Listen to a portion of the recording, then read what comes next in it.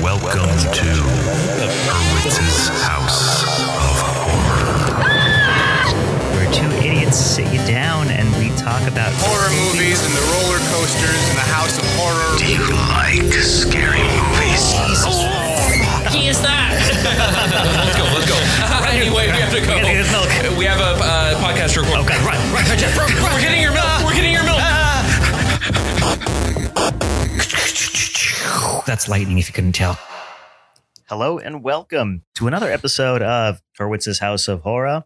I'm your host, Steve Dracula Hurwitz. No! And this is the podcast where we talk about spooky, scary movies during the spookiest, scariest time of year. Ooh. With me, as always, is my co-host, Jefferson Frankenstein Miller. Oh, Frankenstein. Maybe not. Well, that's kind of like Frankenstein. Yeah, I don't think he actually talks. Does he talk? Ooh. It sounds, yeah. All right. There you go. Sure. Let's do the rest of the episode like that.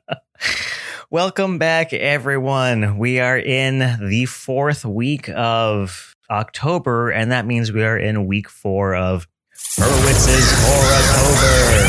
Part 2, the sequel. Jeff has just recently informed me that on last week's episode, the Gremlins 2 episode, when I edited that bit to have it really loud and echoey, it was really loud in his headphones or in your car. Gave me a jump scare on the way over here today. So yeah, I guess I tried to adjust the audio levels to match each other. Mm-hmm. And I don't think that was the smartest thing to do since they're 2 separate tracks and they don't have the same volume as the other things. Yeah, those bats were real loud. So I apologize to anyone if that has caused accidents or you have lost your hearing, because we really need everyone to keep listening to this podcast. Yeah, we don't want to be too scary. Yeah, we got to rein things in up until Halloween time, the actual day, All Hallows Eve, where you wear a mask that turns your face into bugs or a man comes up and stabs you for no reason. What else is something that's spooky? Witches. Zombies. Whoa. Climate change. That is probably scary. The spookiest of them all. And dying alone, that's always one. That's a big one. That's a big very scary. Yeah. Well, we hope everyone out there is having themselves a very spooky and fantastic October so far. Jeff, how's your October been? It's been pretty good. I want it to be colder. I agree. You know, it's getting there, but it's not cold enough. I think last week or the week before we even said, it's a nice, crisp, cool 80 degrees or something. Yeah. And it has still been like that. So we got 2 more weeks for this climate change to kind of kick into gear and be like, all right, fine. We'll celebrate your October weather with a little chilliness. It'll be 65 now. Yeah, we'll have 2 weeks of cooler weather before it gets blistering hot again. Can't wait for that. And that's been your Hurwitz's House of Horror weather report. Weather. I was trying to do a play on the horror hour. Yeah, I like that. Thanks. I was not it felt doing, right. It wasn't. I didn't do very good. Oh, yeah, I liked it. I also blame the fact that my mouth is really dry. I bit into a cookie right before we started this, and I was like, "Oh God, panic set in."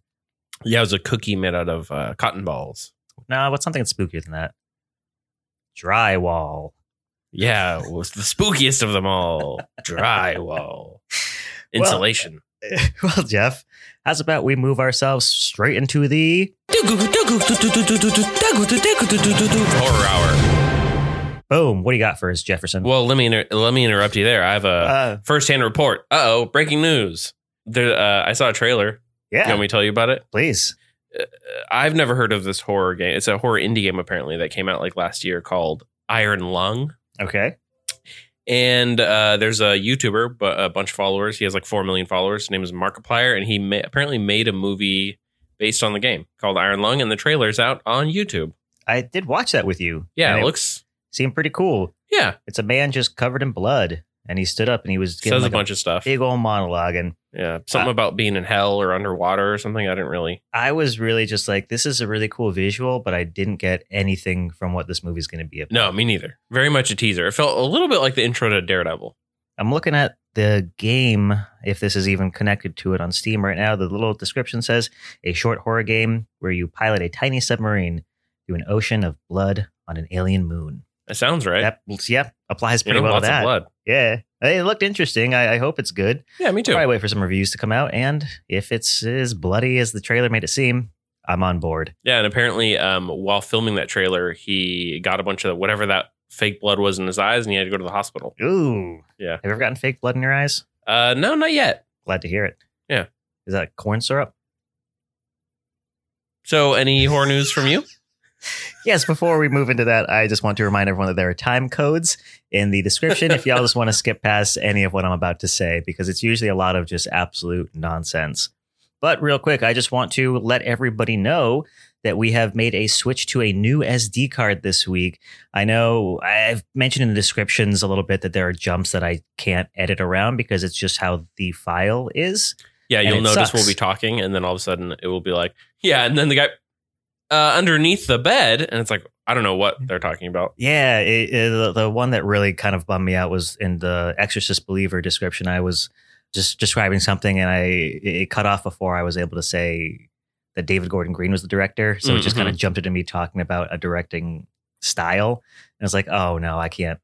I guess I could have like edited it just myself with Too much time, too much work. Yeah, it was just Too like, much work. it's fine. So hopefully that is an issue we have resolved from here on out. And if it continues, well, we got another issue to fix here on this podcast, but we'll get to that. That's so scary. And I actually do have one more piece of horror hour news. It's what I'm drinking right now. It's the Fanta Zero Sugar #WhatTheFanta mystery flavored soda. What the Fanta? Yeah, it sounds like an ad, but it's not. Mainly because it doesn't taste very good. It looks just dark and black. Yeah, they tried to make it like a black soda. It has like some webs on there, some bats, some spiders. It's fun, seasonal. And what was your review of this? It's sugar free, which Okay. is the biggest mistake, I think. And it just tastes kind of like maybe like a blueberry, like a grape. It sounds like It's syrup. just kind of like sugar syrup. Yeah, it sounds heavy, Doc. So, I experienced it, so you didn't have to. Mm-hmm. I appreciate that, and I'm sure all the listeners do, unless you're into blueberry grape. Blueberry grape? Grape Maybe that's my flavors? guess. I don't know. Let me know your guess. Do you think that they're all different, or they all taste like that same? I bet flavor? they all taste the same. Yeah, probably. That's a. Kind of like the air Oh yeah, guys the white airheads that are white. Yeah. Not airheads, but Aren't they airheads? I don't know. Maybe. Probably. Anyway, what about you, sir? Well, Horror news. speaking of movie trailers, I ended up rewatching the trailer for the movie we're going to be seeing this week, Onyx and the Talisman of Onyx the Fortuitous and the Talisman of Souls. I think Yeah. that's what it's called. I have been seeing like a bunch of parody posters that he's been putting up online. There was one for Saw. There was one that he did with Taylor Swift. There was another one, I think, for The Exorcist. And I'm like, man, this is really fun. And I was a little kind of like on the fence about seeing this. We're seeing this on Thursday, so That's right. I'm looking forward to that. But just seeing this kind of promotion, and it got me excited. So I rewatched the trailer, and I'm very much looking forward to our Nice. field trip to the movies on Thursday. Hell yeah. And I'm sure we will report back on that next week in the Horror Hour. So if anyone is curious, I definitely recommend watching the trailer and waiting for our review of that, our mini review. Yeah, and my goal, who knows if I'll actually follow through, is to film some of it and then put it up on the Patreon, patreon.com/HHOH. So I forgot to mention last week, mostly because I did a lot of talking about The Exorcist Believer. Along with Totally Killer, I watched another sort of 80s centric movie. It was Shudder's VHS 85. Oh, that's right. Yeah, I've talked about the VHS series before. I think we watched the trailer for this one, a month or two ago, and you were like, oh, yeah, that looks more of the same. And I will admit, I have been let down by this series in the past two entries. I think maybe there was 1, 2 max of the little short videos on each that I actually enjoyed. It was like, that was fine. Right. They just kind of went downhill for me. I mean, if you're into it, I can see why people would like it, but just 94, I think it was, or 99, whichever one, there was just like this really annoying group. And that was the first segment, and that almost made me turn it off. It was rough, but let's not talk about those old ones. Let's talk about this new one for a minute. This one was pretty good. This one felt like a return to numbers 1 and 2. I think 2 was my favorite, probably followed by this, or very close to number 1 with this. It does a really good job at capturing the 80s. Jeff, oh my God, there was so much big hair in this. And we all know. I forgot to mention the big hair that was also in Totally Killer because they go back in the 80s and that. Right. Jesus, I just had like two Very back-to-back sensual nights of movie night for you. big hair. Yeah. So big hair, the clothing, like they did a really good job at just, having the VHS kind of you're watching from that kind of found footage. Mm-hmm. There was some very gory moments. And I think all of these segments, there are 5 in total, and they went back to the whole wraparound. Like there's an overarching story weaving throughout them all. Right. They didn't have that in the last one. So I was glad to see that return. There was some good prosthetics and some good gory stuff. And most of these segments were very strong. There wasn't one that I was like, that one was bad. I'd say some were better than others, but they were all solid. I think that it's definitely worth checking out on Shudder for sure. And at the New York Comic Con, I believe it was, there was an announcement for the next installment in the series. So the head of AMC Network's film group, Scott Schumann, has said, following the massive success of VHS 85 and its previous installments on Shudder, it's clear that the filmmaking team won't be running out of unique ideas anytime soon. We're thrilled that the franchise is going in a bold new direction that will surprise fans and newcomers alike and demonstrate the innovative capabilities of sci-fi within the world of VHS. So they're going more into a sci-fi horror type themes, like it's futuristic stuff, which I am excited about, but also it has me worried because I feel like maybe that's going to involve a lot of CG. Right. Or it'll be hopefully more like the Alien used universe, very practical and prosthetic-y. I think that would be the smart way to go. Fingers crossed. Jason Voorhees, Leprechaun, Pinhead, Dracula, even the Amityville Horror House ended up in space.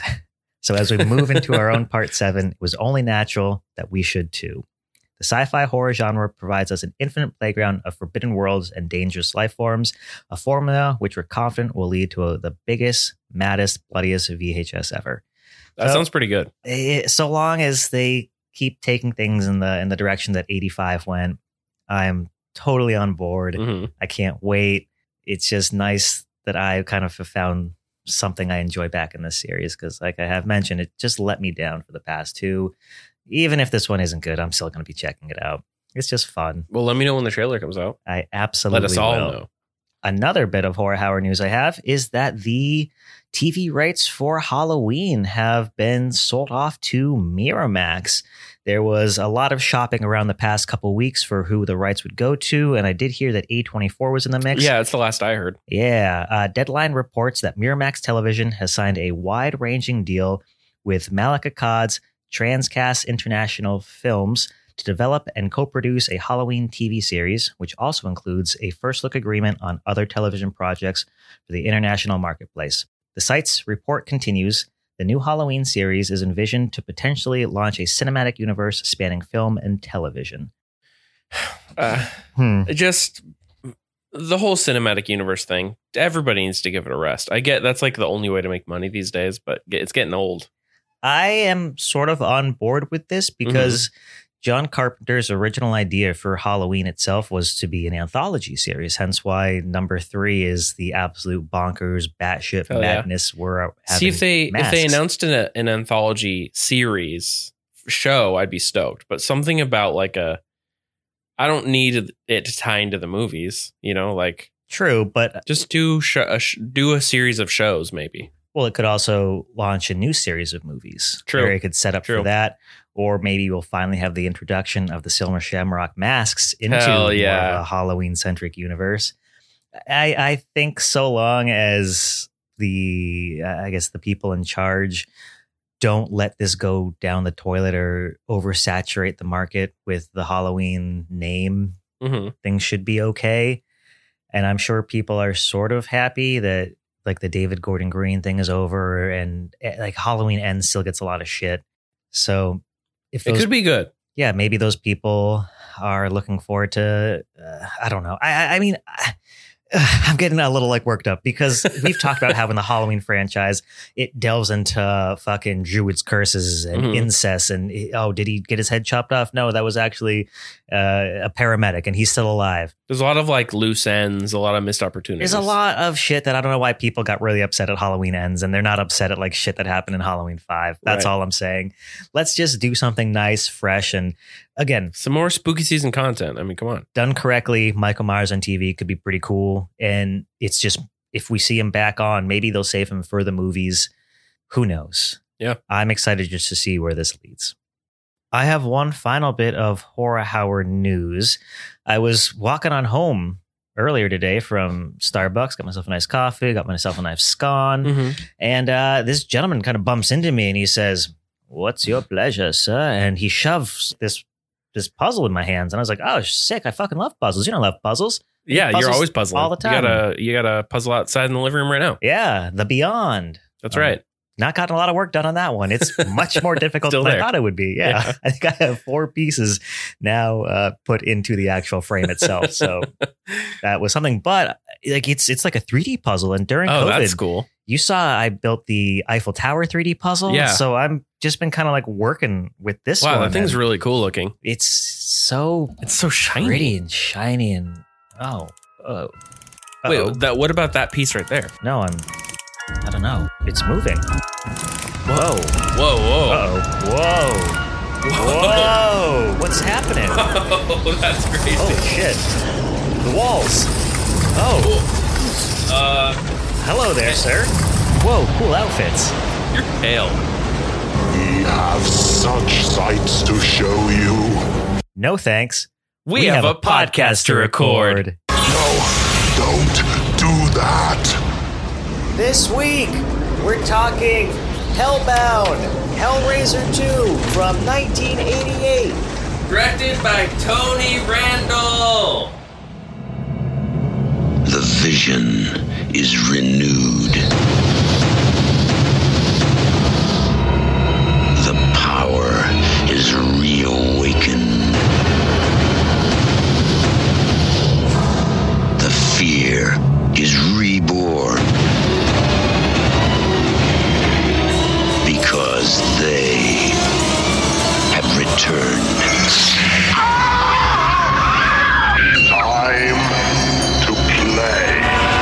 Hellbound, Hellraiser II. Brace yourself for terror you have never imagined.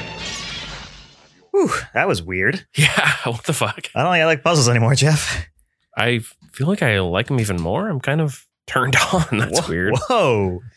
Okay, well, let's get started. I'm so raring to go. If you're turned on and raring to go, let's raring to go into this Jeff summary.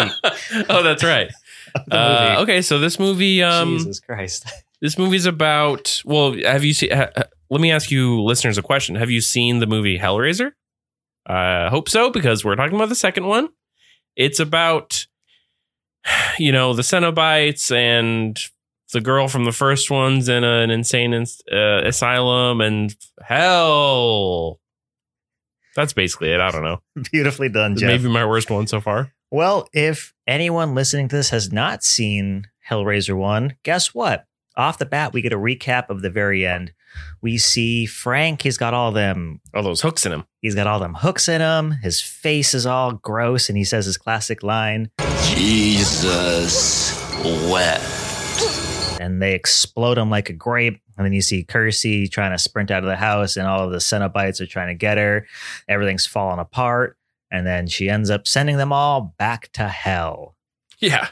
We then get the title, and once again, we get such an epic score. The score in this movie is beautiful, brilliant, it's haunting, and it is fantastic. Music done by Christopher Young.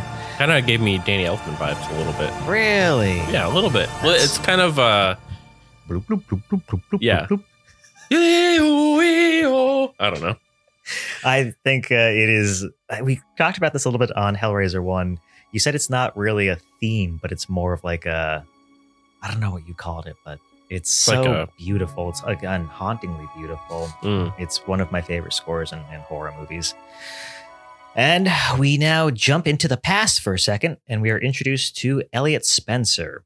We don't actually get his name in this yet. We learned that in the next one, but as a big Hellraiser fan, I know his name. We see him. He is pre-Pinhead, and as you said, it's like his Pinhead's origin story, which I didn't realize at first. To me, it just looked like an explorer. You could tell because he had one of those cool explorer hats. The vibes were very Indiana Jones. It showed like his cot, and there's like a little whip and like a little hat. and some other stuff like a map. And he's in like this big Could be like a pyramid. tomb type room. Yeah, like a pyramid. And he's sitting on the floor trying to solve that box. And he does. And he does. And we see this human get transformed into the now infamous Pinhead. Yeah, which I like. I'm going to be honest here. Yeah. Was a little goofy. The transformation? Yeah. Like it showed him being like, oh no. And they do like they make him lumpy. I don't remember how. And then they put the pins in him and the pins going in. It was like these little tiny, like, they look like little alien hands or something. Yeah, like tentacles. Putting the nails in them. And the stop motion, not just in this scene, but in this whole movie, Yeah. is maybe it doesn't seem like even up to the standards of the 80s. Yeah. I'm not sure. Like I'd have to see side by side with other movies, but it feels like, you know, that animation they always show where it's like the skeletons in Mhm. Egypt or whatever. Yeah. That's like the example of stop motion. It felt like that level. It was very Really? choppy and slow. I kind of liked it. I think it added a weird element to it. I know I'm sure It made it wasn't funny supposed to me. be. All the scenes, I was like, this is funny. But I did like that they showed how he was just a normal human and all of a sudden his face is just like completely pale. Yeah. And you see like knives cut open his face to make like, That's the lines right. on his That's head. how it made him lumpy. Yeah. And then they just shove the little pins and you see a little hammer go down and put a nail into it. Every It was little kind of fucking like thing. cute in a way. Yeah. And well, that is our origin of Pinhead. Yeah. We are now back in the present. We have Kirsty, of course, played by the amazing, beautiful Ashley Lawrence, my biggest crush. She has never looked better. Her hair is big. She is really sweaty because she just woke up from, I guess this takes place like mere hours after the original. So she is in the Chouinard Institute. It's a psychiatric facility. And one of the only notes I have about this scene is that she's being kept here, yet the boyfriend she was with, Steve, from the first one, they just let go and sent him home. Yeah. They're like, well, he's a boy. He's a man. Maybe it's because You're It a was woman. like- You're being hysterical. it was her house and her family and all that are dead. So they're like, you know what we should do is let the boyfriend go home, and we'll keep the victim. Yeah, that one, I was just like, why let him go? But He should For- be like prime suspect. for story purposes, he's just gone. And she's being asked questions by an investigator, and just no one in this hospital believes her that she has witnessed just absolute madness and beings from another world Mhm. killing her entire family. There's also a lot of exposition on her part. Yes. A lot of oh no, and then recapping long scenes from the first movie. I'm like, I see what they're doing here. So once again, if you have not seen the first one, don't worry about it. Yeah. You'll be caught up pretty quickly, although I will recommend 200% watch that first one. That one is mwah, chef's kiss. Shut up, Jeff. We flash back to the Cotton House, and we have police officers going through, and they end up finding some bodies, and they find the bloodied mattress that Julia's body was left on at the end of part one. Yeah, and there's like hooks on it. They don't seem super phased. Maybe that's just they're like, I've seen some shit. That's why they're the ones who are sent to this house, because they're like, we've dealt with worse. Yeah, he's just kind of like, can we have someone else come pick this up? And the guy's like, just bag it up and bring it back to the station or whatever. We are now introduced to Dr. Chouinard, the one who runs the institution, and he is the head of this facility. Yeah, probably the most like sinister sounding doctor I've ever heard. Are you just saying that because he's British? Yeah. I wish I could like do an impression, but I don't remember exactly. Well, I mean, you're not wrong. He does have like a certain cadence to his voice. Yeah, I am Dr. Chouinard. Uh-oh. pretty good. No. And then the stuff he says too, it's like, when we delve into the brains of, it's like, dude, chill. The mind is a labyrinth, ladies and gentlemen, a puzzle. And while the paths of the brain are plainly visible, its ways deceptively apparent, its destinations are unknown. That's what my note just says. He's a bit weird. Yeah, it's like someone needs to look into your, Yeah. Yeah. personal life, maybe. We are also introduced to his assistant, Kyle. They go to check on Kirsty now that she has woken up, and she tells them, you got to get rid of that mattress.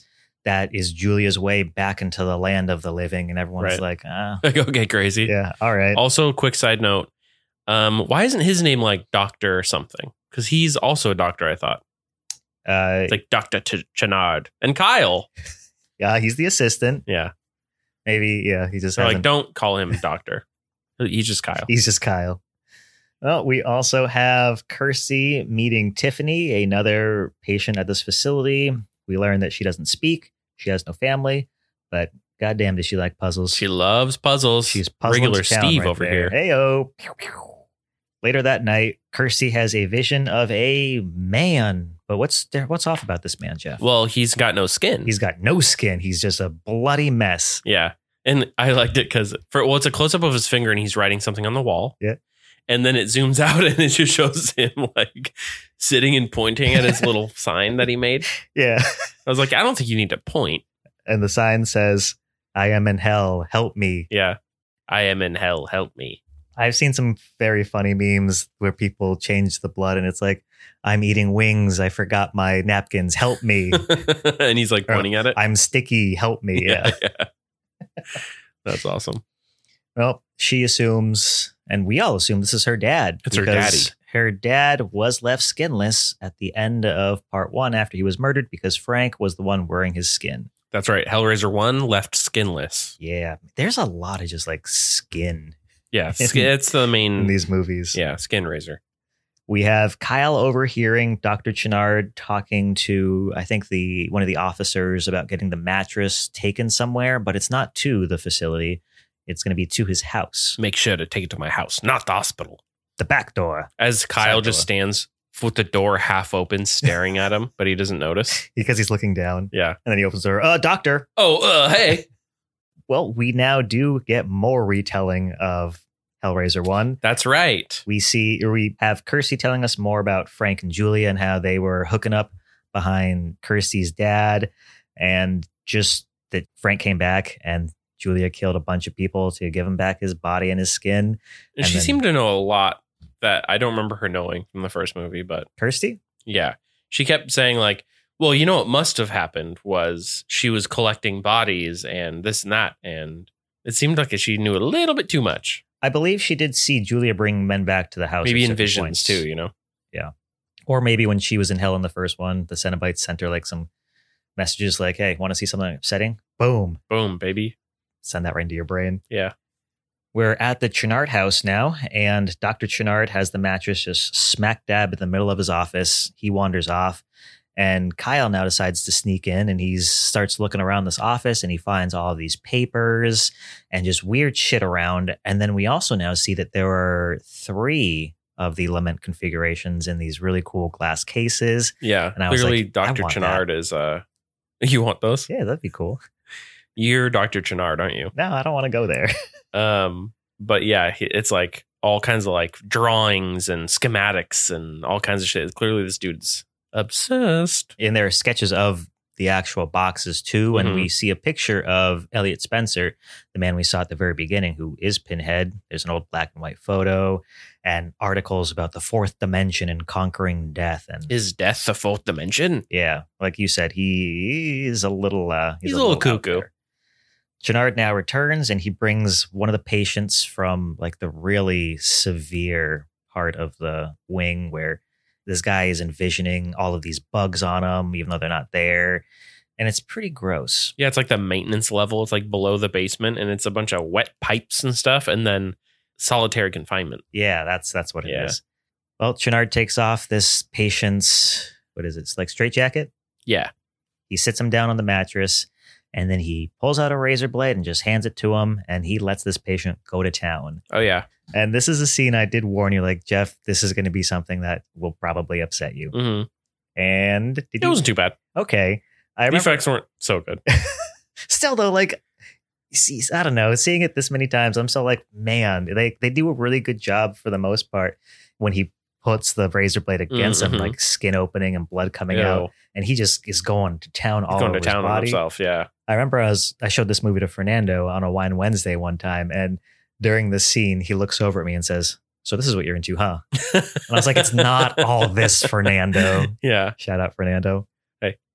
The man falls back, continuously cutting himself, and then all of a sudden, we have these arms shoot out and these Yeah. legs shoot out, They give him a hug. and they wrap around him. And the legs wrapping around him was funny. It was like piggyback. In one of my favorite scenes, this man is slowly getting pulled sort of into the mattress, Mhm. but then we see a face emerge, A muscle face. and it's just bright white eyes, Yeah, And what was bright something white about teeth. the teeth and the eyes being so bright and white? I think it's just because, oh yeah, this is a Hollywood actor. Right. This was the time where, like, you know, you had to be perfect. And like smiling too. Like, Yeah, hello. it was the smile, like, I'm back. Yeah, Hello, hey. it's me, It Julia. gave me the shape of the head felt like the mask to me Yeah. Oh, the mask from from the mask. Somebody Stop Me. yeah. That was a pretty good line. Yeah, and then he rolls over off of the mattress and Yeah. pulls the muscle body out of the mattress portal. It's like Which- a gooey, it- soppy mattress hole. I really like the way they did it. I And mean, they kind of roll onto the ground, and it's like a naked muscle body. I completely understand like how they did it. I'm sure there was like a fake floor underneath, and Mhm. they just kind of pushed them out, or but Yeah, I think just it looks so Pretty cool. like a human, I guess a human, just skin Humanoid. muscle creature thing coming out of a mattress. It's a great visual. it was weirdly. Sexy. I'm gonna go say that the face total. There's like certain things that they do that I'm like, this would have been cool. Really? I think Except it's punctuated by like weird like hello face, and then right after this they roll into the ground, and then there's like a that's my next 8-minute note. fucking scene of them just like he's like crawling, and the like skinless body's kind of like slipping and sliding on the ground and kind of grabbing at his ankles, and I'm like, My note just says slippery. slippery, sexy. Like I couldn't tell what was happening at this point. I'm like, is he trying to get away? Yeah. Or it seemed like they're just kind of like just slipping and sliding around on the ground for like, you could edit this a little bit. No, not at all. I think the awkwardness adds a certain level of, I don't know what it is, but it adds to me. To me, it was just kind of like, Yeah. Like this is still going. Yeah. Well, you could tell he was trying to escape because he was trying to reach out to towards the end of towards a curtain, which is where Kyle is hiding behind. And I think the actor did a great job with his facial expressions See, that made me laugh too. because he'll like kind of look around and you just see his head go back and his eyes wide and he's like, oh God, and his eyes looking Whoa. back and forth. Yeah. He manages to fuck out of there because of all of the slippery crawling. Yeah. And well, we have kill number 1, I'm going to call it. We have this patient get a hand into the back of the head and then It's kind of a favorite move in this film is kind of putting the 4 fingers in like into the head, like it's almost like it's like a soggy handle? bread, yeah, you know? It just And- goes right in there, no resistance. he gets just the life sucked out of him. Literally sucked out of him. He Yeah. gets sucked clean. Kind of like a kiss, Hmm. a sucky kiss Well, with a head handle. we learn that this is Julia. She has returned out of the mattress. And I want to give a shout out to just the effects because there's a shot of her just standing up with her back and you just see the muscle and the bone. The spinal cord. Yeah, and it's just all goopy and sloppy and just I think it was smart of Wet. them to make her so goopy and wet. yeah, My guess is that was lube, probably just covered in lube. red Is my lube? guess. Or like paint and lube. Yeah, because there's a little bit of red in there, food Oh, coloring she's and lube. covered in red, or do you think like Well, I that's think that the was actual mostly suit? her muscle. Yeah, like the Mm. suit. It was cool looking. It's the 80s. There are moments you can see wrinkles in it and stuff, but like overall, very cool. I just think that they're great stylistic choices, and Yeah, totally. it's beautiful to me. We have You're Chenard and sick. Julia now teaming up. My notes just say she wears a big, baggy, bloody suit at some point. Oh yeah, her white suit, her 80s white like Miami Vice suit over her naked bloody body. She's like, I'm cold. There's also a lot of like people staring at each other in this movie. Like a lot. Okay, well, Jeff, More if, than dialogue, it's just people staring at each other. if that fucking lady, skinless, muscle-bound, bloody lady walked in, you wouldn't just be staring at her like, whoa. But then she does it too. And then she says something like, does this work? Or something like that. And he's like, yes. She's probably jealous of all his skin. And he's like, what does he say? Looks good. Or something like that. It's like, I don't ew, you remember. pervert. He does. I was just going to say, just a lot of long, lingering scenes. Well, to make things sexy. Setting the tone. We have Dr. Chenard deciding to wrap her up in bandages, which I really liked. It was a ace cool look. bandage. And you brought up a pretty funny point. It's like, man, that is just sticking right to her. And you can only imagine Well- like how painful that would be. Yeah. It looked, that when it showed him like close up wrapping the bandages on her like exposed muscle. I was like, ugh, that reminds me of wrapping bandage on my hand when it was like fucked up. you could just see like muscle or whatever underneath, or like fresh skin, and that was the most painful thing I've ever experienced. I was like, oh, this is upsetting. Because not only is that shit going into your cut, but then when you have to take it off, Yep. shit's coming out and shit's staying in too. Yeah, sorry, triggering alert there. But then he also wraps her face, and they employed an interesting technique here, similar to another movie I'd like to call The Phantom. The Phantom is real. Where she's like wrapped in what's probably like an ace bandage, like unitard. And then the head of it is rubber. Is it? Yeah, like the ace bandage is like a rubber hood in the shape of ace bandage. Oh, okay. I did notice that was a little off. Like that had wrinkles too, and then like the ace bandage would just stop like towards the holes in her mouth and stuff. I was like, that's funny. They should have just wrapped her head. Nah. But they probably tried and it looked dumb. Well, I think they knew that years later we would be talking about this podcast. Right. Or talking about this on the podcast. And then that would lead you into a Phantom reference. They're like, let's give it to him. You know, he needs to bring it up. And you know what the Phantom is? Lord of the jungle, the hero who stalks. The beasts call him brother, the ghost who walks. He's the ghost who walks.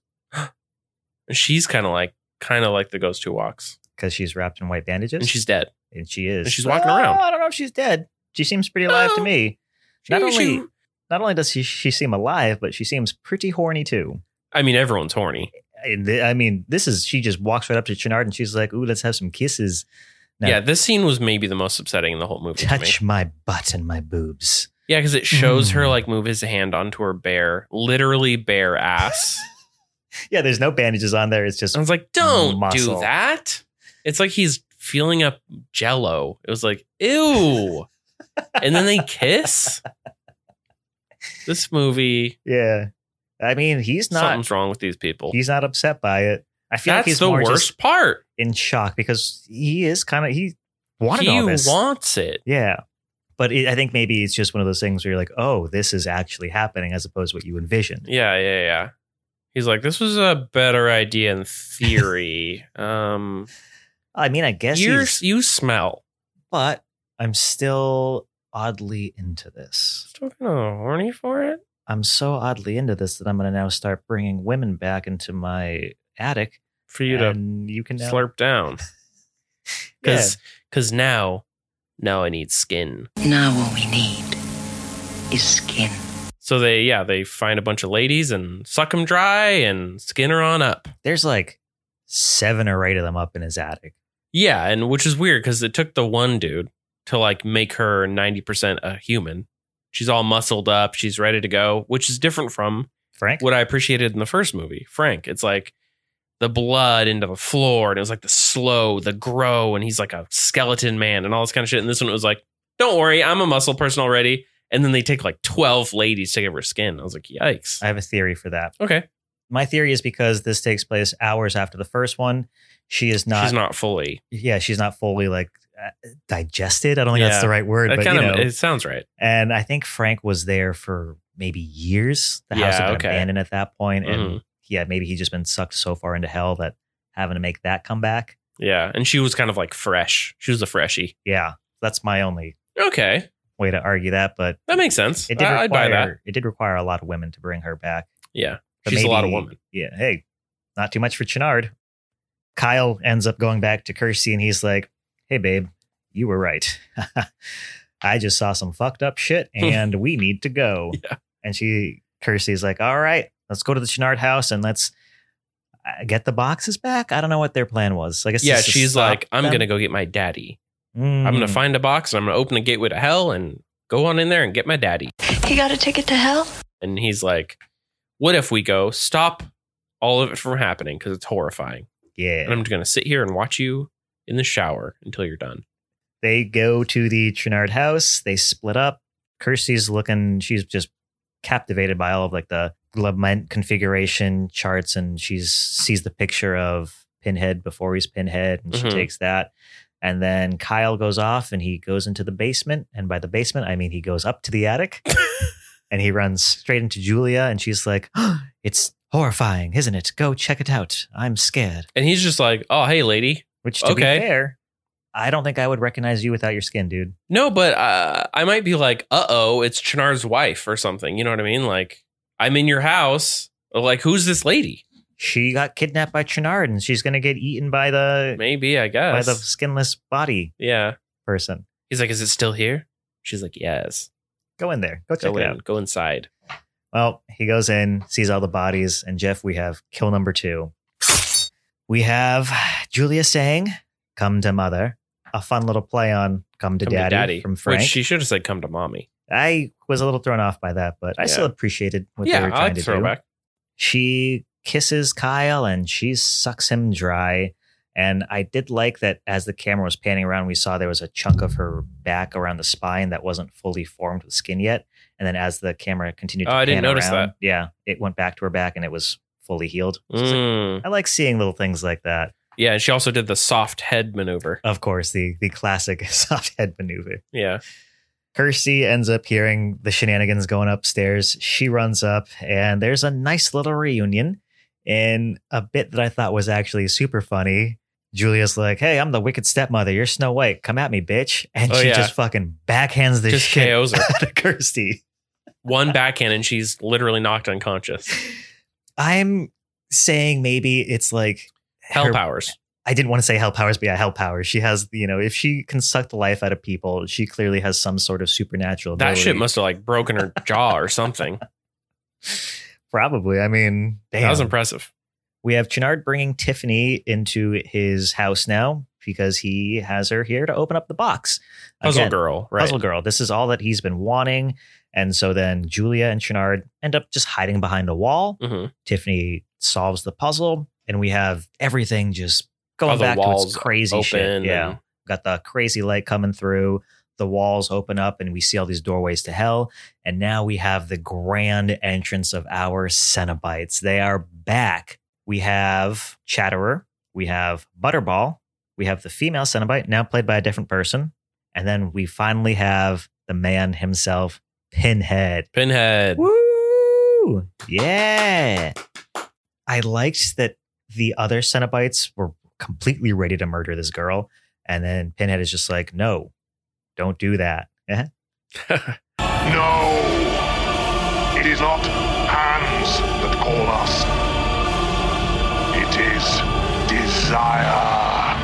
And then the other Cenobites, like all of them, they just bounce. They're like, all right. They're like, all right, man, sure. Cool. Whatever you say, dude. You're the boss, I guess. Back to hell. Chenard and Julia wander down one of the tunnels. And then we have... Yeah, because they just leave them open, by the way. Yeah, and that's what I mean. Like, they just bounce. They walk and away. all right. It's like, I guess we'll just leave the doors to hell wide open. Which maybe it's to draw in whoever used Tiffany to summon them. Mm-hmm. Kirsty wakes up too. Wasn't killed, thankfully, by that backhand. Yeah, wow. And she goes wandering after, I guess, her dad. She picks up the puzzle box and she just sprints, Daddy! Yeah, as soon as she gets in there, Daddy! I was like, I think there you go. You laughed at that too. I think you said, like, I knew it or something, right? Mm-hmm. You knew that she was just going to sprint in there looking for her dad? And just scream Daddy right away. It's like, just look around a little bit.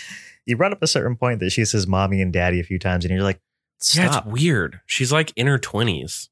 Daddy, mommy. It's like, ew. Maybe like for her mom, it's because her mom died at such a young age. She's like traumatized. Mm-hmm.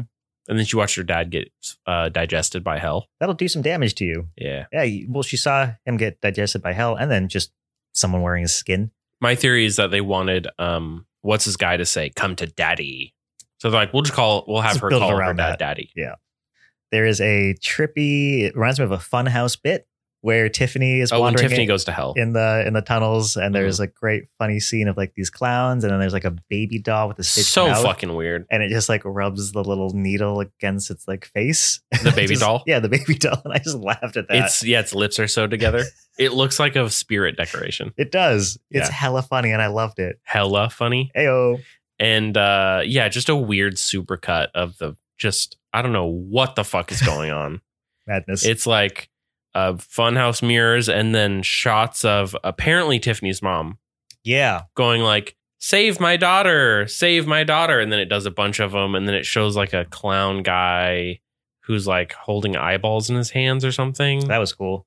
It was just like, it's just crazy shit, man.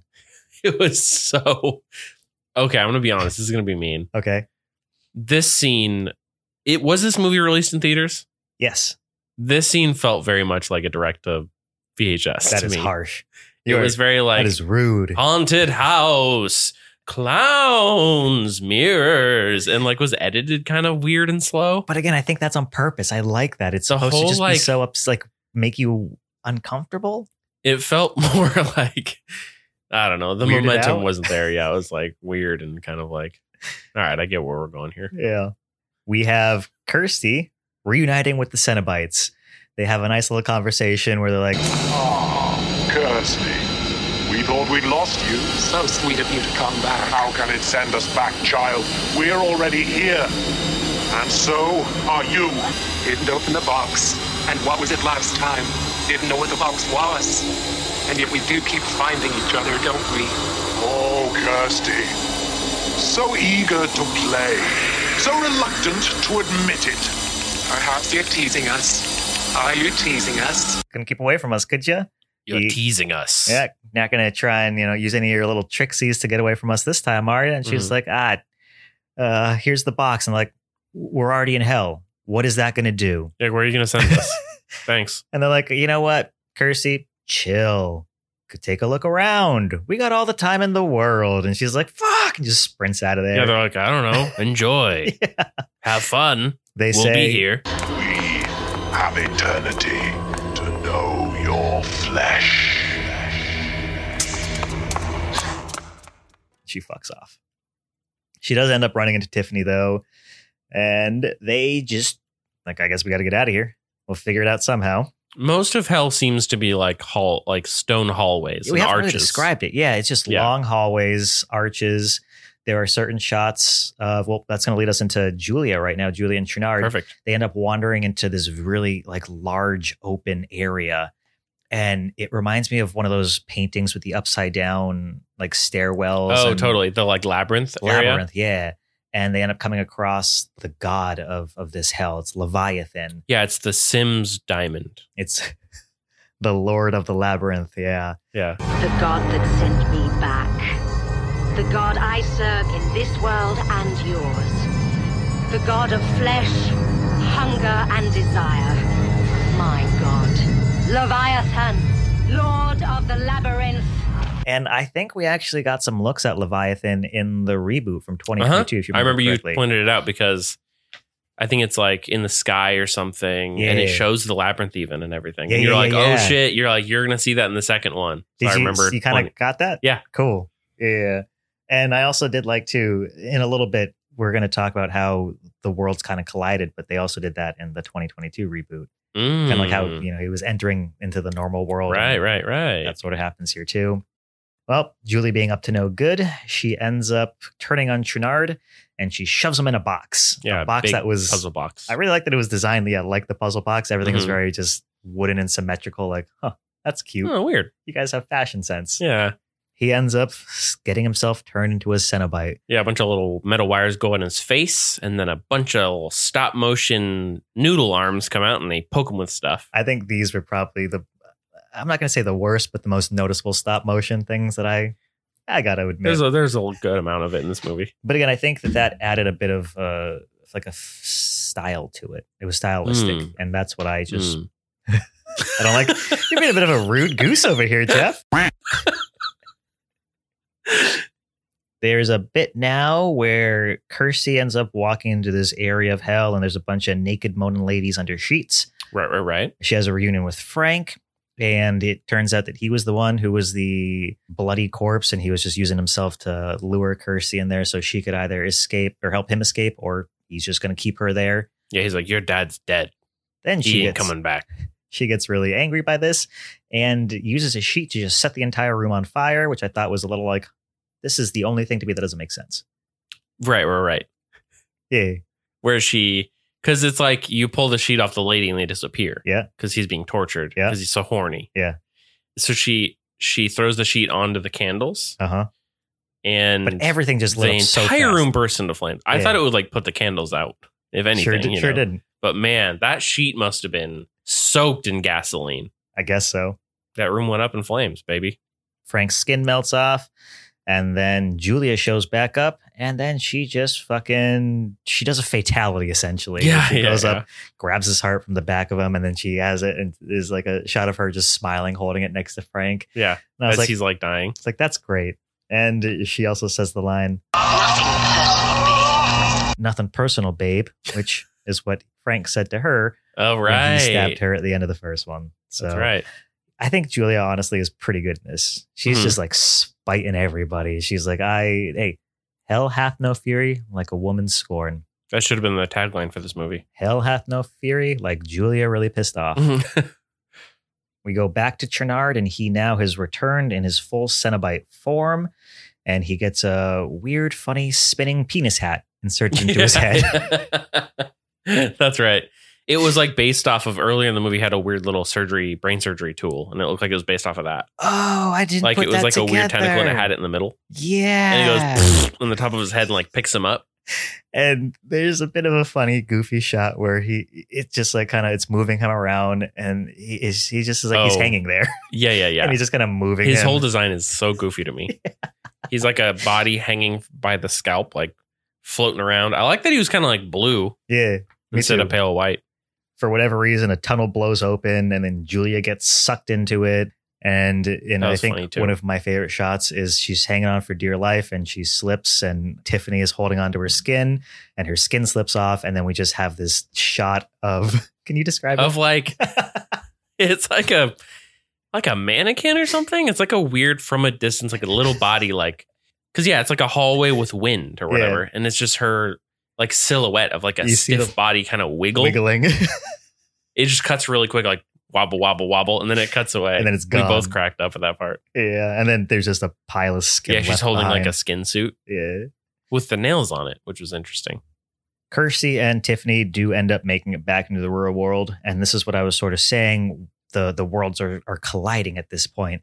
You see them walking through the hospital, and then they go through a ward, and there are these patients that have all of these boxes that are trying to solve them, and they have the chains like attached to their heads. The little hook chains. They're coming out of the boxes and hooking onto them. And you see the weather outside has just gone from normal to cloudy and shit. And that's what reminded me of the 2022 reboot when you saw Leviathan above the giant mansion. Right. Chernard just fucking appears, and Tiffany says her first word. She says, shit. When she sees his penis hat, as you put it, which I like.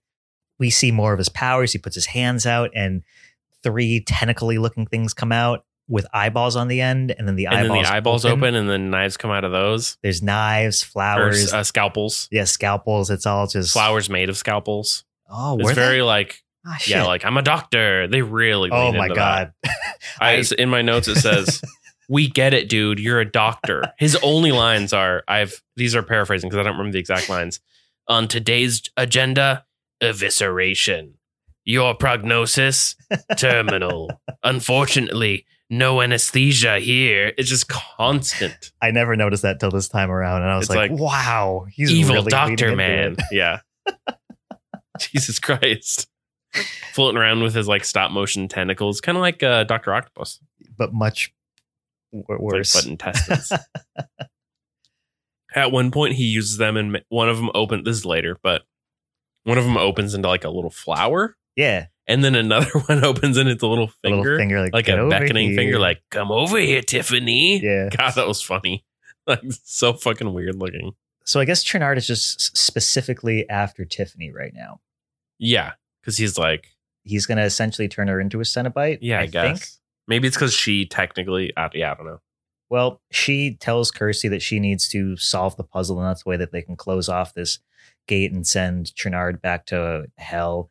So she sprints off back in, what's up? Oh, sorry. Just because I forgot. I don't know if we mentioned did Pinhead turn it into the Sims shape? Oh, yeah. Yeah. They like took and they're like, what are you going to do with this? And then turned it into a diamond and like gave it back to her. And Kirsty was like, I don't know what this shit to do with this. Yeah. But now Puzzle Girl has it. And it's like, I have to solve this. Well, she runs back into hell to get it because it got. That's right. I think Julia had it still in her skin hand. And they just left it because they thought they were fine. They'd got. Which was also funny because when she goes back in, the skin hand is still holding it. Yeah. It's like, huh? Before Tiffany goes back into hell, Kirsty and her end up running into the Cenobites once again. Pinhead, Butterball, Chatterer, and the female. And they're like, well, we're kind of over chasing you. You're going to die. Kirsty's like, all right, hang on. Wait. No more deals. No more nothing. Just information. Go on. But trick us again, child. And your suffering will be legendary, even in hell. And then, I like how they're like, okay. Oh, okay. It's like, just say no and kill her.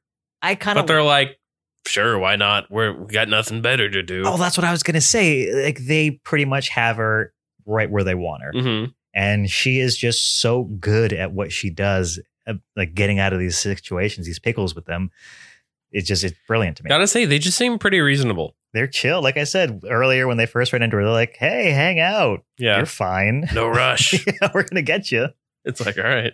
Well, she pulls out the picture that she took from earlier in the movie of Elliot Spencer, Pinhead, before he was Pinhead in his human form. And they get really confused because Pinhead's like, who's this supposed to be? She's like, it's you. You know, you used to be human. Y'all think about that. And then there are shots of like the female, like she starts to kind of furrow her brow. And yeah, they're all like, they start kind of like looking around like, oh, I'm stumped right now. I'm really thrown off. Human? She's like, you all used to be human. And remember, Peter? Something does flip in their heads. And so Trinard now appears coming straight after Tiffany. And Pinhead starts off by trying to defend them. He throws some hooks at him. They go into Trinard, and Trinard just sort of laughs it off. And he uses like his medical tools to just cut the chains right off. Yeah. And explain that to me really quick. What is it? Why are they defending them? Is it because it's like, we were human? We have sympathy for you. Is that kind of what they're getting at? I think so. It's that Kirsty has helped reawaken real quick. Yeah. Well, I mean, they have the photo, I guess, the memories. I don't know. It was mostly Pinhead. Right. Because he was the one doing the chains. He was the one doing the chains. The other three didn't really do shit. And then they actually looked really concerned when Pinhead's chains got cut. And then Trinard just shoots these fucking, I don't know, like. They were like tentacles spikes. That turned into spears. Yeah, spears. They're like wibbly wobbly until he shot his tentacles out. And then they're like stiff rods that were like going through each one of them. That's very sexual. In theme for the movie. Hey. Well, we have the female go down first. And what I liked about this scene was that we saw them revert to who they used to be. Mm-hmm. So the female Cenobite gets hit in the chest. She falls. And then we see a very pretty blonde lady just dead on the floor. We see another one go into Butterball. He falls down to the floor and he's just a very pretty large man. He's a beautiful large man. Yeah. And I think my favorite and most confusing is Chatterer. I'm a little, before you divulge this, a little concerned this is your favorite, Steve. But continue. I will say it was my favorite. He was my favorite Cenobite. He's always been my favorite Cenobite. Okay. Good save. Yeah, thank you. So the spike goes into him and he gets impaled on a spinning pillar. Mm-hmm. And I like that they had they had Chatterer spinning on it. And then in one of the rotations, it spins back around and we see it's a child. That's right. A dead child. And I really like that they were also wearing like their bondage suits too. Yeah. It was really just like weird and upsetting. Yeah. It definitely looked weird. Especially like on the kid because it was like too big for him too. Yeah. And then Trinard decides to really fuck with Pinhead and he starts to turn him back into a human using his hell powers. And I really like the transformation because every step back that interesting because I read something about that. What's that? There are other theories. Really? That he started to turn because of his remembering his humanity. Because of Kirsty? Yeah. I just think so he's like, I'm human now. Have been Trinard because I think Trinard hit him with like some blue energy. Oh, that's right. I forgot about that. Every time he like looked less and less like Pinhead and more like Elliot Spencer. But I'm sure it's like probably a play on both. Maybe both. Yeah. Yeah. And finally he gets turned back into a human and he gives Kirsty and Tiffany a longing look of, I got this. And just then he winks at him. Wink. Immediately just, can we get 3 slices? Oh, that's right. Oops. That's for the female. Mm-hmm. That's for Chatterer. That's for Butterball. Can we get one for Julia? And here's one for Julia. Maybe. We'll see. Well, let's get one finally for Pinhead too. Oh, here's Pinhead. Yeah, he just goes down. This was reminiscent to me for like the character at the end of Wonder Woman for some reason, where it's like the guy with the mustache and the big manly suit. Yeah. It's like something about him in the like Pinhead costume. It just looks goofy. He just looks like a skinny white guy. Like He does. Don't worry, I'm here. I do It's love like, that it's oh, still okay. Doug Bradley, you know? Totally. Yeah. Well, he's dead. Tiffany and Kirsty now just sprint right back into hell. And this is when they finally get the puzzle box. They go to Leviathan, the floating giant Sims puzzle box floating in the sky. Mm-hmm. Trinard catches up to them and he knocks Kirsty around a little bit. And then this is the bit that you were talking about where he's signaling to Tiffany. Come with a hither little finger coming out of his tentacle. And then who comes around the corner but Julia? Julia's back. She starts kissing him, and I looked over at you, and you made like a really upset face. Yeah, I didn't like that. And I knew what was happening, but I was like, don't. I mean, it's Be pretty kissing obvious. more. This is not Julia. This That's is right. Kirsty wearing Julia's skin. There's just something about these movies where everyone just loves wearing each other's skin. I mean, It's fantastic. that's right. So she distracts Trinard enough because he was trying to lure Tiffany into a fucking Hellraiser box. One of and those turn her boxes, yeah, into a Cenobite. Cenobite.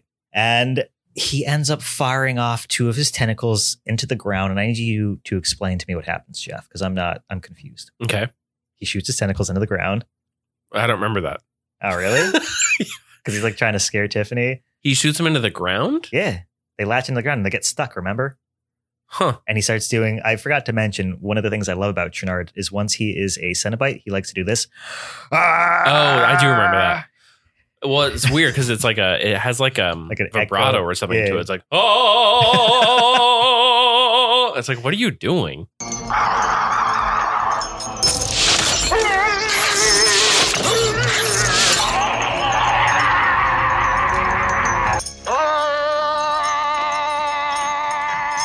Yeah, he shoots off his two I tentacles. thought he just missed. Well, he did, but they're lodged in the ground, and you see him trying to get him out, and He's he starts stuck. shaking. Yeah, and then you see like liquid pumping out of him, and he's freaking out, and then that rips off the top of his head. Remember?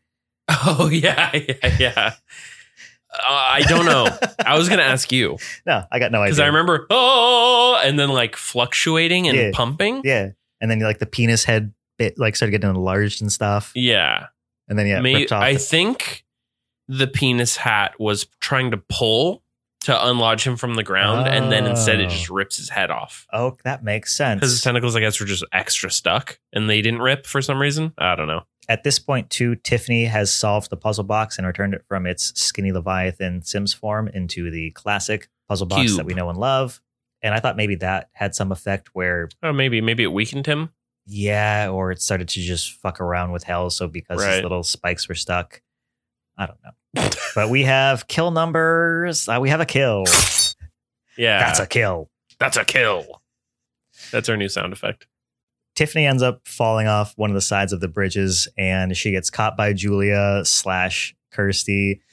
And there's a great scene where she's barely hanging on, but then the skin from Julia. And ends Tiffany up- still doesn't know, yeah, that's true. Yeah. which is, and she's like, trust me.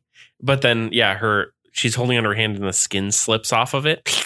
And you see it fall and get disintegrated into the depths of hell. What's her name? Grabbed her Kirsty? just Kirsty, I guess, grabbed her with the other hand, Yeah, I guess so. and her arm's just all bloody, and she pulls her up, and then a very spooky scene where she slowly slips off Julia's face. I thought these effects were really good though, because like half it was Julia and half of it was smart because I think they had the actor who was Julia first, Mhm. and then they had a cut to like her hand was covering it, and so it was Ashley Kirsty. Lawrence, aka Kirsty. And then she pulls the face back, and she's smiling underneath. Yeah, I was like, why are you smiling? because she's like, "Hey, gotcha! It's just me." And It's the same Kirsty." thing again too, where it's like covered in blood and just very shiny white teeth. Yeah, It's very like I can't even explain it. It's like there shouldn't be any joy. Like I get that you just saved this person's life or whatever, but also Trinard is dead. Trinard is dead. But you're The just box is in solved. hell and you're wearing someone's skin and you're like smiling underneath. Kirsty's like, "This is the least of my issues right now. Yeah, This is great." She's just fucking losing it. I thought Ashley Lawrence Kirsty looked really good. Just covered in blood, smiling, having Of a good course time. you did. I gotta also comment, she's always just had such big hair in this movie. It's fantastic. Your favorite? It's great. The two manage to escape just as the doorways close. They dive out and they have made it back home. The doors to hell have sealed, and the doors, when they closed, let out a wonderful noise that you absolutely loved, Jeff. That's right. What did it sound like? It was like if I can remember correctly, it was like a That's what the doors to hell sound like when they close. Pretty good. Well, we have our final shots. We have Tiffany and Kirsty. They're leaving the facility. They're all cleaned up. They're like smiling and giggling to each other. Time to go start our new life. Or as you said, I'm your mommy now. That's right. They just walk off into the distance. And did I say final shot? Because Jeff, there is actually one more final shot. We have at least one of the movers from the first one. He is at the Chennard house. It's getting all packed up, and he walks into Chennard's office, and just right in the middle, everything else is packed up, but right in the middle of the floor is that bloody mattress once again. In the attic. Is it? I believe it's in the attic. Oh, okay. That's my bad. I thought it was still in the office. Think. Probably. I think you're right. Well, this and he does. I mean, so you hypothetically, you walk into an attic. You've just been moving this guy's house, and you find a mattress on the ground just soaked in blood with chains and hooks and stuff. It looks dried up-ish. Yeah, and what you're going to do is you're going to put your finger in it and take a lick. Oh, remember Kirsty did that way earlier in the movie too. I forgot to mention that. I don't know what's wrong with these fucking people.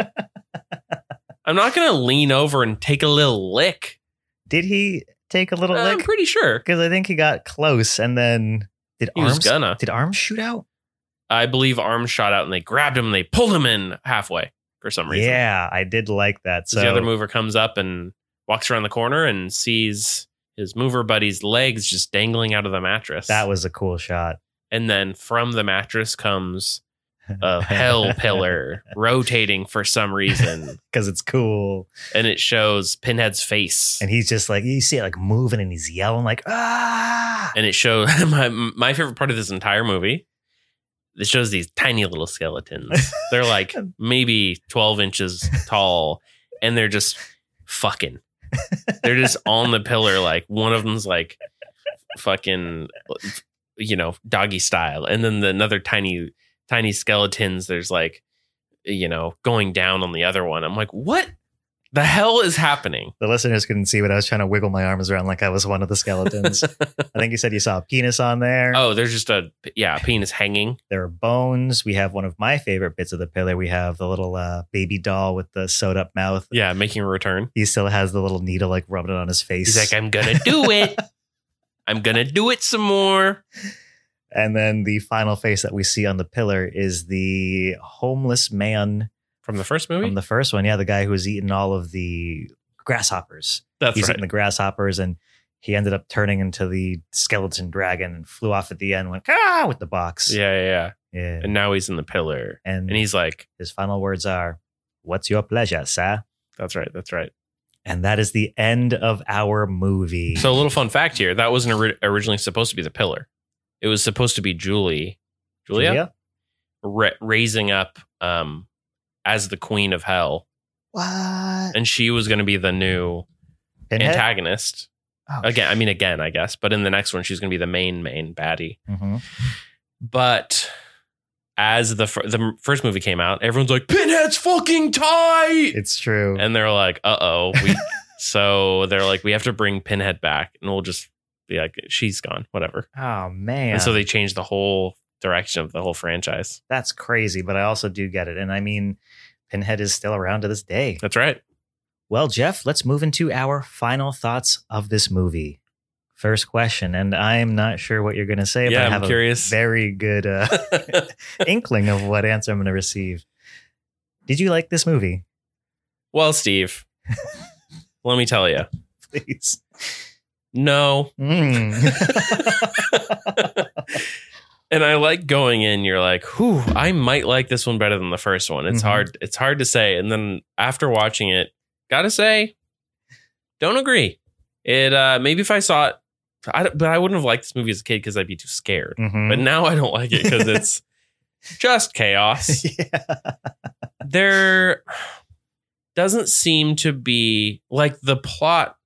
The story arc seems to be just kind of a little willy-nilly to me. I agree. You know what I mean? It's a lot of like so many shots of the hallways, the arched like hell hallways, and then running, and then like the ADR or whatever, the Foley of their feet never matched up. It was like pat, pat, pat, pat, pat, and it would show, and it was like didn't line up, which always made me laugh. But there's just so much running around through hallways and being like, Daddy, or whatever. It was like, okay. And then it would cut to like a clown holding eyeballs. It was like, it felt more like a haunted house sizzle reel than it did like a proper sequel to the first one. One of the thoughts that I had during this, I think it was when Kirsty walked into like Frank's section of hell. Mm-hmm. I was like, this would be a great horror attraction. One of those, like, Totally. One of those walks or whatever you just said, like a fun house essentially. Yeah, where the like things slide out of the wall. And yeah, those like, are sliding. They're like, you go down the hallways and you go into like the fun house and you just like see in a corner that clown with the eyeballs and then someone laughing maniacally and a little baby just being like, I'm going to do it. Yeah, I'm going to do I was like, it. I would so totally go in that. And yeah, then especially the bit with the platforms with the naked ladies under the sheets moving back and forth. I'm like, that's fun. Yeah, that's fun. It's like, I just feel like there could have been a more sturdy plot. Sure. Framework. There's so much to pull from, lean more into the Cenobites thing where they're humans or whatever, or like the evil doctor thing. It just felt a little surface level. You know what I mean? Like, I'm a brain doctor and I'm evil. And now I'm going to do all my doctor puns. Yeah. Doctor's ready. Or whatever. So not a huge fan. Mm-hmm. Well, what about you, Steve? Before I go into that, I'm going to pull the curtain back on a little something. For the Hellraiser episode, Jeff did not actually watch the episode before we recorded that. We ended up watching Hellraiser a couple months before, maybe like 2 months before. And That's then right. I forgot. You came over because you just didn't have time to watch it like while you were working. Yeah. So you pulled up like a walkthrough or like a play-by-play. Yeah, to refresh my memory. One. Yeah. So even based off that, you're saying the first one is better, or you enjoyed it more? Does that maybe have I don't remember what I said. You might catch me in a lie here. Not intentionally, but I don't remember what I said about the first one. I will say I liked the first one better than this. Compared, yeah. Yeah, I don't know how much I enjoyed the first one, but it did feel more like a solid like movie. You're rooting for the protagonist. Mm-hmm. There's the woman taking the body. There's like there's multiple things going on. You know. Moving into your question, if I liked this movie, Jeff, I absolutely love this movie. So I saw this movie back to back to the first one years and years ago. Again, I was with a friend and she rented both of these and I had never seen either. And so the first one got me absolutely psyched up and we watched this one immediately after. And I think maybe just riding off of the love that I had for that first one, I was like, wow, they did a sequel the way they should. They made everything bigger, better, and bloodier. And they were in hell. 100%. Cool. Yes. It was not really having an idea of what that was like and then being able to see it immediately after, like, oh, this is it. But upon some rewatches, like I've watched this movie countless times. Mm-hmm. Yes, some of the complaints I do understand, like hell is very barren. Yeah. Which maybe, I'm not saying that was an artistic or stylistic choice. I'm sure it was like budget and things. It felt so. I did read that their budget got stripped at the last second. That sucks. Which I'm wondering if that's a big part of it. Like the carnival part, I'm like, okay, maybe if that was more of it, like there was more substance there. Mm-hmm. And then they kind of like diverted off and they're like, we'll just have it be hallways. More hallways. It's like, all right. There is a scene where Kirsty, she just stops in the middle and there's like 7 different empty hallways every direction she looks. And I do understand that. But I mean, I still think that this is a very fun movie. It was like, this has to be one of the movies that really in my like later teenage years got me into really liking horror. These movies got me into wanting to see more practical effects, more of like the body horror. And this second one delivered on that. The first really, like the moments in there were, I guess they were kind of far and few. But when they happened, like the scene with Frank, I don't think anything in number 2 topped that. The Frank rebirth scene, that is one of the reasons why I think I actually now like the first one better. And like you were saying, there is a much more straightforward storyline. It's a family drama, the first one. Mm-hmm. But this is right below number 1 for me. Like I like that we see another different Cenobite, the Chernard Cenobite. I like more of hell. It was interesting to see Leviathan and that there is another god ruling this underworld. I just wish that they had been able to do more, like more to visualize or give it more, I don't know, substance. Mm-hmm. And I actually really liked Julia as the villain. I think it's really cool that they brought her back and she was actually like, she was doing shit. She was just killing people. She was doing what she wanted. And I respect that. Her character was kind of just a bit of a pushover in the first one and just used. Right. And so, in my head, I'm like, well, she is seeing that version of her. And now that she has been reborn with hell power, apparently, that can backhand the shit out of you. She's like, well, I'm not going to let myself get pushed around. I do like her like revival, how she's like the blood lady in the white suit. Yeah. I was hoping, I'm like, that raised the bar. And then it was like, and then she's back. She's a lady in a dress now. I did. Yeah. I just liked seeing her. I thought she was a good addition. Mhm. I really used to like Trinard. And now I feel like Julia is a better sort of overall villain than he was. Trinard has a very, I don't know if cool is the right word, a very interesting visual. Yes. But I think, yeah, like maybe now that you're older, it's like, well, her character is more interesting than a dude who's just like, yes, I guess I want to go to hell. Doctor. And now I guess I'm a Cenobite. Right. Yeah, the Cenobite look on his part was brilliant. I liked how also weird and perverted it was. Mhm. The big penis head thing is just like... And his weird tentacles. And the way he just gets like injected with fluid at some point. Yeah. It's very interesting. I do love the effects too. I think everything in this is maybe, again, because I saw it when I was so young and I just have such a love for it then, Mhm. like with Gremlins 2, that I just, like, I can't see... I see flaws, but I just... You're like I accept them. appreciating though, yeah. Yeah, I'm like, this is still something great. I do have a theory that you were a young lad Mhm. when you first watched these movies. A wee little lad. These movies are very horny. Yes, so horny. It's there's gotta be part of it. You're like, whoa. Like, everybody's trying to fuck in this movie. Are those boobs? Boobs? Those Hey. ladies are moaning? Look at that hair. Yeah. Oh my God, the hair in the Like, 80s for was so some big. reason, I really liked these movies when I was a teenager. I hope this doesn't awaken something in me. Yeah. And now it's like, bigger hair, please. No, but that makes sense. There's a lot of movies that I watched when I was younger. That Mhm. it's weird though, because now I'm like, no, I still think this is all really good, and other people are like, it's kind of trash. Yeah. I'm like, I guess I don't know. I think it's great. You did bring up the stop motion, and I am now, the more I think Oof. about it, 100% sure it's because it's just, low budget and it just is what it is. But Mhm. I like to think that it's a stylistic choice where Make it you're spooky. just like, yeah, it's upsetting and not right. And maybe that's how you would, like, if you were in Kersey or Tiffany's position, you would see it like that too. Mhm. And imagining that being Like the little real- chains coming out.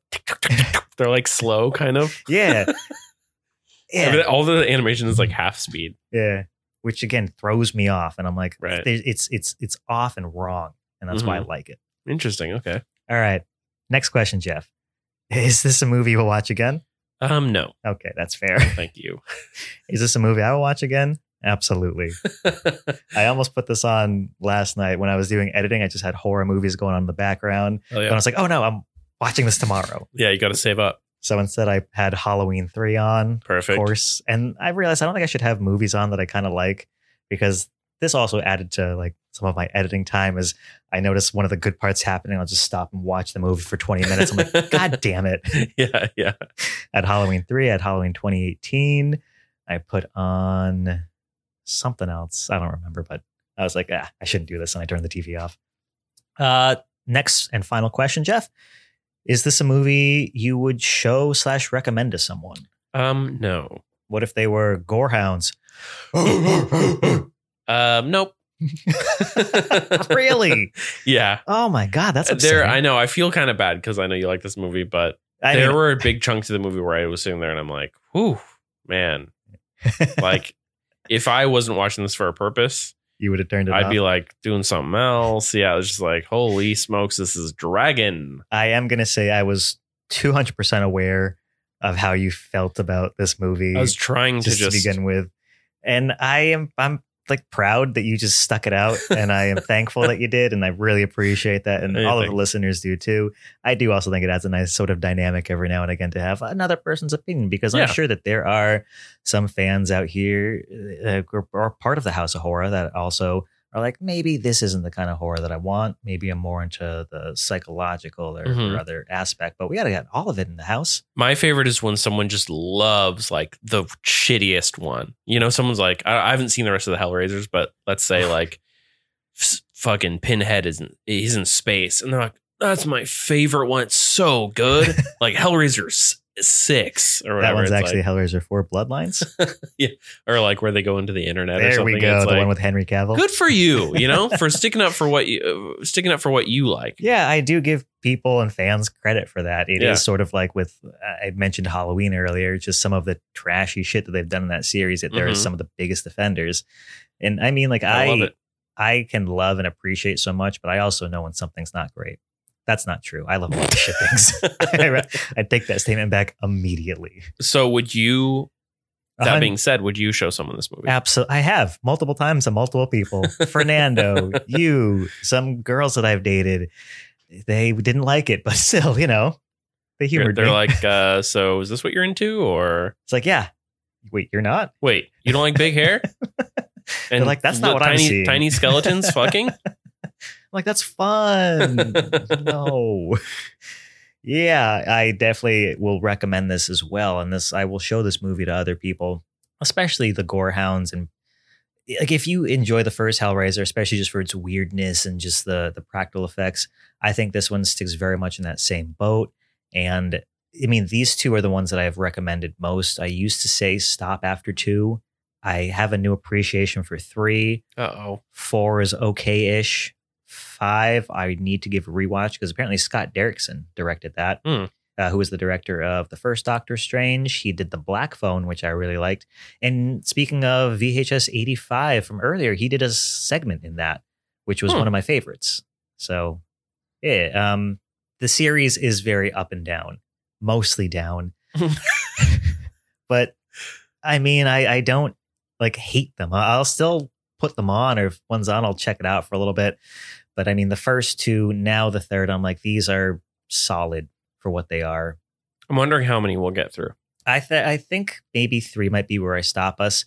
I might have us visit 5 because Kirsty does not appear in any after 3. She appears in 3 like through some archive footage or like a tape. It's a very short scene. It's a little cameo, but she does come back fully in number 5. And it's interesting what they do to her character. So maybe, depending how desperate we get. Did you mention Keanu Reeves is in one of these? Keanu Reeves? Yeah. Oh.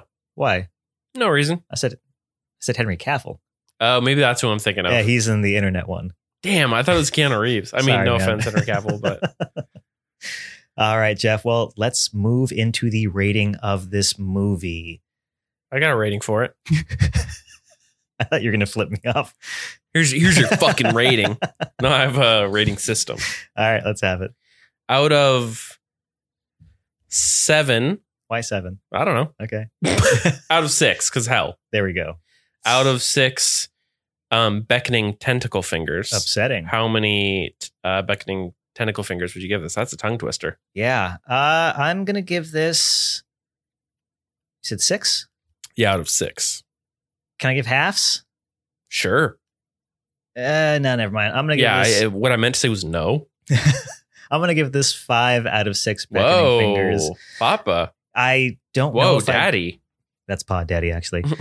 I don't remember if I gave Hellraiser 1 a perfect score. I think I remember saying that I wasn't because I enjoyed the second better, but they do flip-flop back and forth. There's so many good things about both. I'm going to change my score for whatever out of however. I think we gave it configurations. Oh, I think so, for the first one. I'm going to give that like max 5 out of 5, 6 out of 6.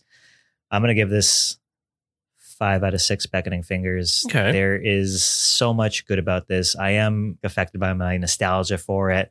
And I just love the gory over the topness. This sequel is a sequel. It doesn't necessarily live up to the first, but it goes all out in every other aspect. We got more Pinhead. We got more gore. We got more Ashley Lawrence. How can we not want more Ashley Lawrence in this world? She puts on a great performance no matter what she does. And I think this is an overall good time. Jeff, nice. Out of 6 beckoning fingers, how many beckoning fingers would you give this movie? Well, Steve, I'm sorry to say, out of 6 beckoning tentacle fingers, I'd probably give this movie 1. Wow. Beckoning tentacle finger. That is lower just than one, I thought. just like in the movie, just one beckoning tentacle finger. That is lower than I thought it would be. Cool. Yep. pretty low. I know your thoughts and your reasoning. So again, I do appreciate you sticking out this one. Yeah, it was there was some fun moments and there were a lot of laughs moments mostly. Yeah, some spooky stuff, and I'm glad I saw it. I'm glad it wasn't too. like I was like, oh, That's what I was mostly worried about. But I wouldn't watch it again. And as this is one of my favorite series, I do again appreciate you sticking. Man, I gotta experience. And part of me wants to watch them all. We can slowly do it over time. Maybe just space it out for sure. Yeah, maybe give me a little break in between. Yeah, after 3, I believe Pinhead's appearances become less and less. Like very minimal, maybe like 3 minutes, 2 minutes or something. Wow. Yeah. There were a couple Hellraiser movies that started off as different movies, and then they wrote in the Cenobites and Pinhead to make it a script. Try and capitalize on the... I think after 4, they all started going to direct-to-home video. That makes sense. So that would say a lot. Yeah. Alrighty, let's move into everyone's favorite segment of the show. Tops and bottoms. Like it or hate it. 1 1-star review and 1 5-star review of this movie. To start us out, I'm going to do a 1-star review from Danny B on Letterboxd. He says, I had no idea what was going on. Pure nonsense from beginning to end and rarely entertaining. Some great designs and practical effects, though. 1 star. Hey, they at least had some appreciation, like you. Yeah, lines up with what I was thinking. I was following along for what was there. It was just kind of like, there wasn't a lot there. And I would say things did make sense. They was just very thinly right, connected. It's like the doctor. Yeah, sure, I get it. He's just a weird guy. Yeah, it was just mostly random shit was happening. Would you say it was as random as Gremlins 2? No. That's good. Yeah. Would you say you enjoyed Gremlins 2 or this more? Gremlins 2. Okay. I think the Gremlins 2 is more nonsensical, but things were like happening. Like, sure, there's a gremlin who's like, I'm the Phantom. And he's like playing the piano. Yeah. I was like, what? What's happening? But at least it was like something's happening and not like, Daddy, through the hallways for 40 minutes or whatever. Yeah, it's probably more fun too. This was a little bit more on the dark side. Yeah, skinless people. Right.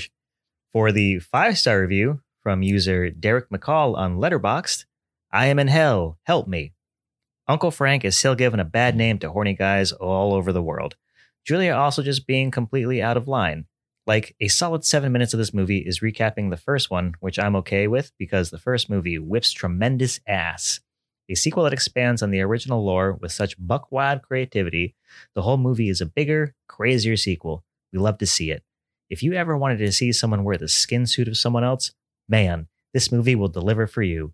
Once again, Kersey Cotton for life. 5 stars. So I have a couple notes. One is... this isn't a strong start. One is a lot of the reviews I saw were talking about how they're like, it's sad that my favorite part of this movie was like the 10-minute recap from the first movie. And then the other thing is a lot of people talking about how they expanded on the lore, which I feel like they didn't much. Everyone's like, oh, my biggest complaint from the first one was it was missing a lot of backstory. And this one, they really expanded on the lore.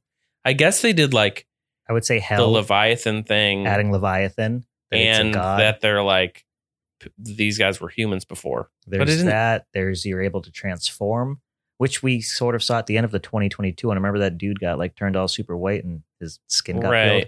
Yeah, okay. And I guess maybe that there were more than one puzzle box because Trinard had 3 others. Right. Yeah, I think it doesn't feel like it's. Yeah, I guess you're right. Yeah. Maybe they're considering the later movies too. Like this is the start of some of the lore that they build upon later on. I'm not sure. Like I count that as world building. Yeah, it's very subtle, but it's there, and I like it. And I got to agree with this reviewer right here, especially in the final line: Kersey Cotton for life. She is life. Big hair, big beautiful woman. Okay, her presence, Sure, man. Alrighty. Well, now that we solved the puzzle of this podcast, we can put it back together. Like you remember that puzzle box I solved earlier today? Yeah. That's it. That was crazy. Yeah, I fixed that. So that's end this episode. Good, man. Cool. Let's close this puzzle. No, Hey, now that we've solved the puzzle of do we like Hellraiser 2 or not, right? It just fades on your laughter. We don't finish. Yeah, let's close this episode like we just closed the puzzle box, is what I was trying to say like 5 minutes ago. There we go.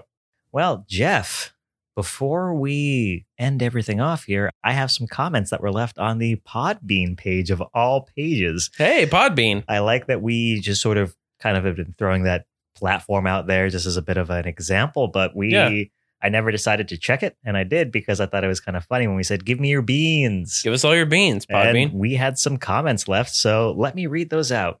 Now, I'm not sure if they were actual 5-star reviews of the episodes or of the show itself.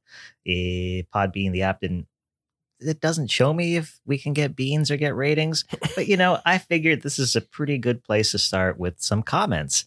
So from user Mark, on the episode Final Destination 2, the life for a life concept gets explored in FD5.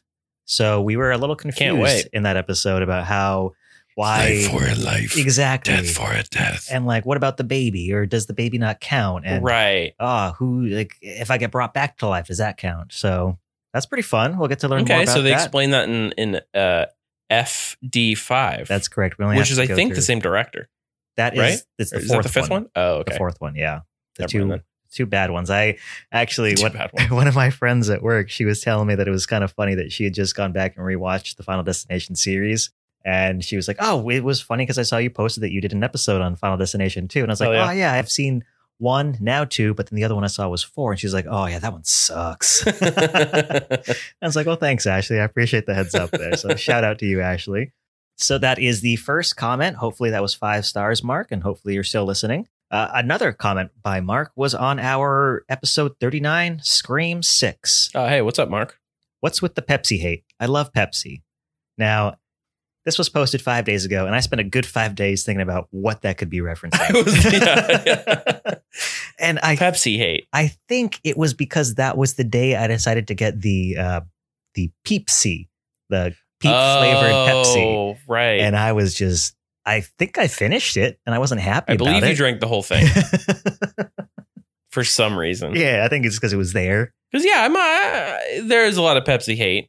But I'm a fan. I agree. I'll drink a Pepsi. If we said anything bad about Pepsi on that episode, I apologize. Here's our official retraction. I would like to take that back, but I will stand by the Peep Pepsi being bad. Peepsy is bad. Peepsy is bad. I think we can all agree on that. Mark, if you're listening and if you get the chance to try Peepsy, aka the Peep Pepsi, let us know your final thoughts on that, because I stand by my final thought of it was bad and really should be. I'm going to go out on a limb. I don't think you're going to like it, Mark. It's not good. But hey, like what you like. Hey, but if you do, like I said, some people like Jason X. Some people love Hellraiser 2. So, yeah. And Pepsi, if you are out there listening, we love you guys so much. Please sponsor us. Please send us Pepsi. And we'll send that Pepsi to Mark. And then a big fucking pallet of Peepsy shows up. No! And then it slowly fades into the Twilight Zone. Yeah. You get unlimited Pepsi, but the Pepsi is Peepsy. Do. Fuck my life. Well, thank you for commenting, Mark. We appreciate you giving us some interactions and some feedback there. We hope you are enjoying the episodes. And if you are able to give us 5 beans or however many beans, give us your beans. Give us as many beans as you can give us. Podbean, it's a pretty cool app and platform. I signed up so I could claim ownership for the podcast. And I actually had a screenshot one of the most popular searched podcasts because it made me laugh.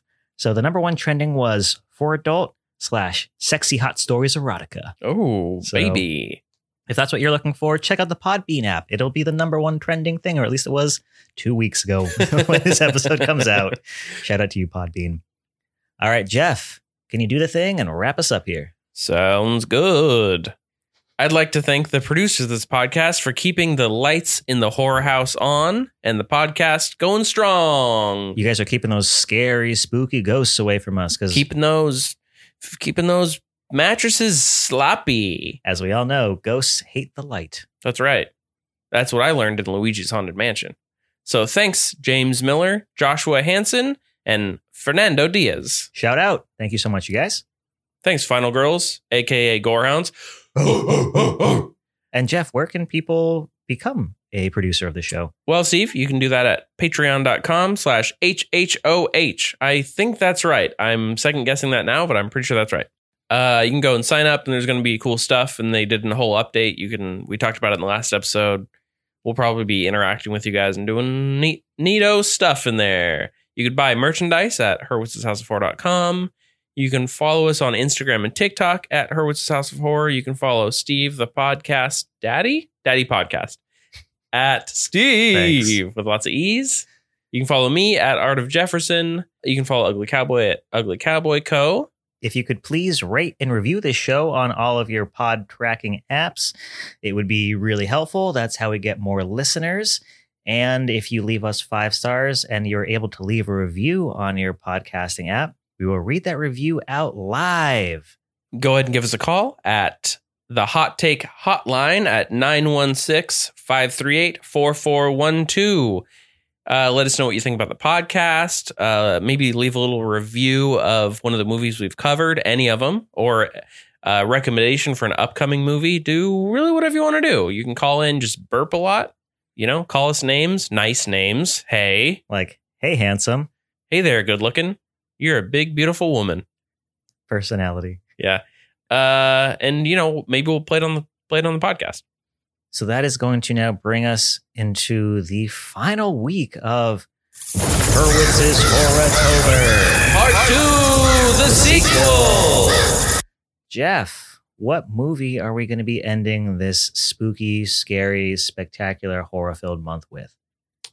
Well, Steve, it's got to be one of my favorite horror series. Ooh. So to finish us out, right around Halloween, I believe this episode might be coming out on Halloween. I think we're going to push it back one day because Halloween is on a Tuesday this year.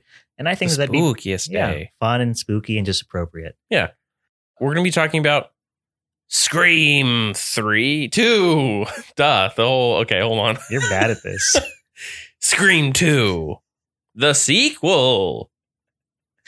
Yeah, I feel like I've seen some of the Scream movies. I can't tell you which ones.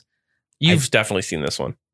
Oh, did I? Yeah, because we did the pumpkin carving. Yeah, we watched, I think, 1, 2, and 3. Yeah, years ago. So I honestly was half paying attention. Mm-hmm. So this will be fun for me to kind of watching it with a more, laser focus. Yeah, thank you. Unless I decide to carve a pumpkin whilst watching this movie again. Hey. So we'll see. So everyone, if you want to check that movie out, or if you're a big fan, get ready to end the spookiest year with us and a certain man named Ghostface Killer, but not like the guy from the band, like the actual killer. What's your favorite scary movie? That guy. Mine is Hellraiser. That's not true. Maybe it's Suspiria. Ooh, it could be Friday the 13th. There are so many options. And that's how I would not get killed, because I would bore the Ghostface Killer before he... I'm like, oh, but maybe it's this one. Ooh, but Evil Dead 2. Another good one. See, they both have their really like ups there. So if I had to, like, what kind of mood am I in, Ghostface? Was that Jeff or was that Ghostface? Okay, I thought that was you. Well, that does it for us this week. Thank you again, everyone, for listening. We will see y'all back here next week. And Jeff, as we say at the end of every episode of Hurwitz's House of Horror, your suffering will be legendary, even in hell.